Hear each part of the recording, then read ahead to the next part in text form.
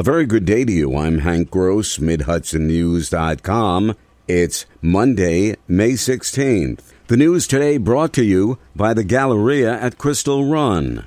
A 32-year-old man was shot to death just before 7 p.m. on Saturday, Beacon City Police said.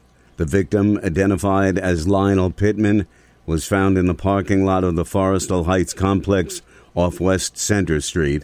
The Detective Division of Beacon Police is asking anyone with information to contact them at 845-831-4111.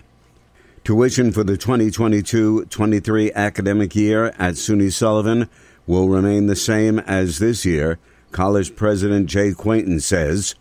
Tuition for the fall and spring semesters next year will total $52.08, says the president.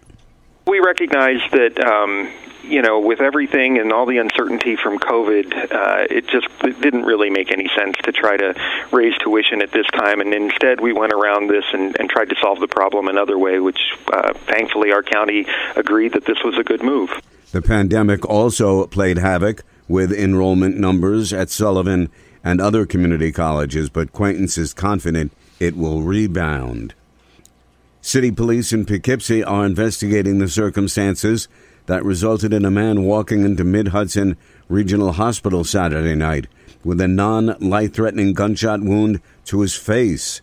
City 911 responded to a report of a disturbance on Market Street at about 10:40 p.m. As police units were handling the report of shots fired on North White Street, additional patrol units responded to the Market Street call. Officers there located a .25 caliber handgun in a grassy area. A short time later, police were notified that a man had sustained a non-life-threatening gunshot wound to his face and had walked into the hospital. Metro-North Railroad experienced record ridership last week at the highest level since the beginning of the COVID-19 pandemic.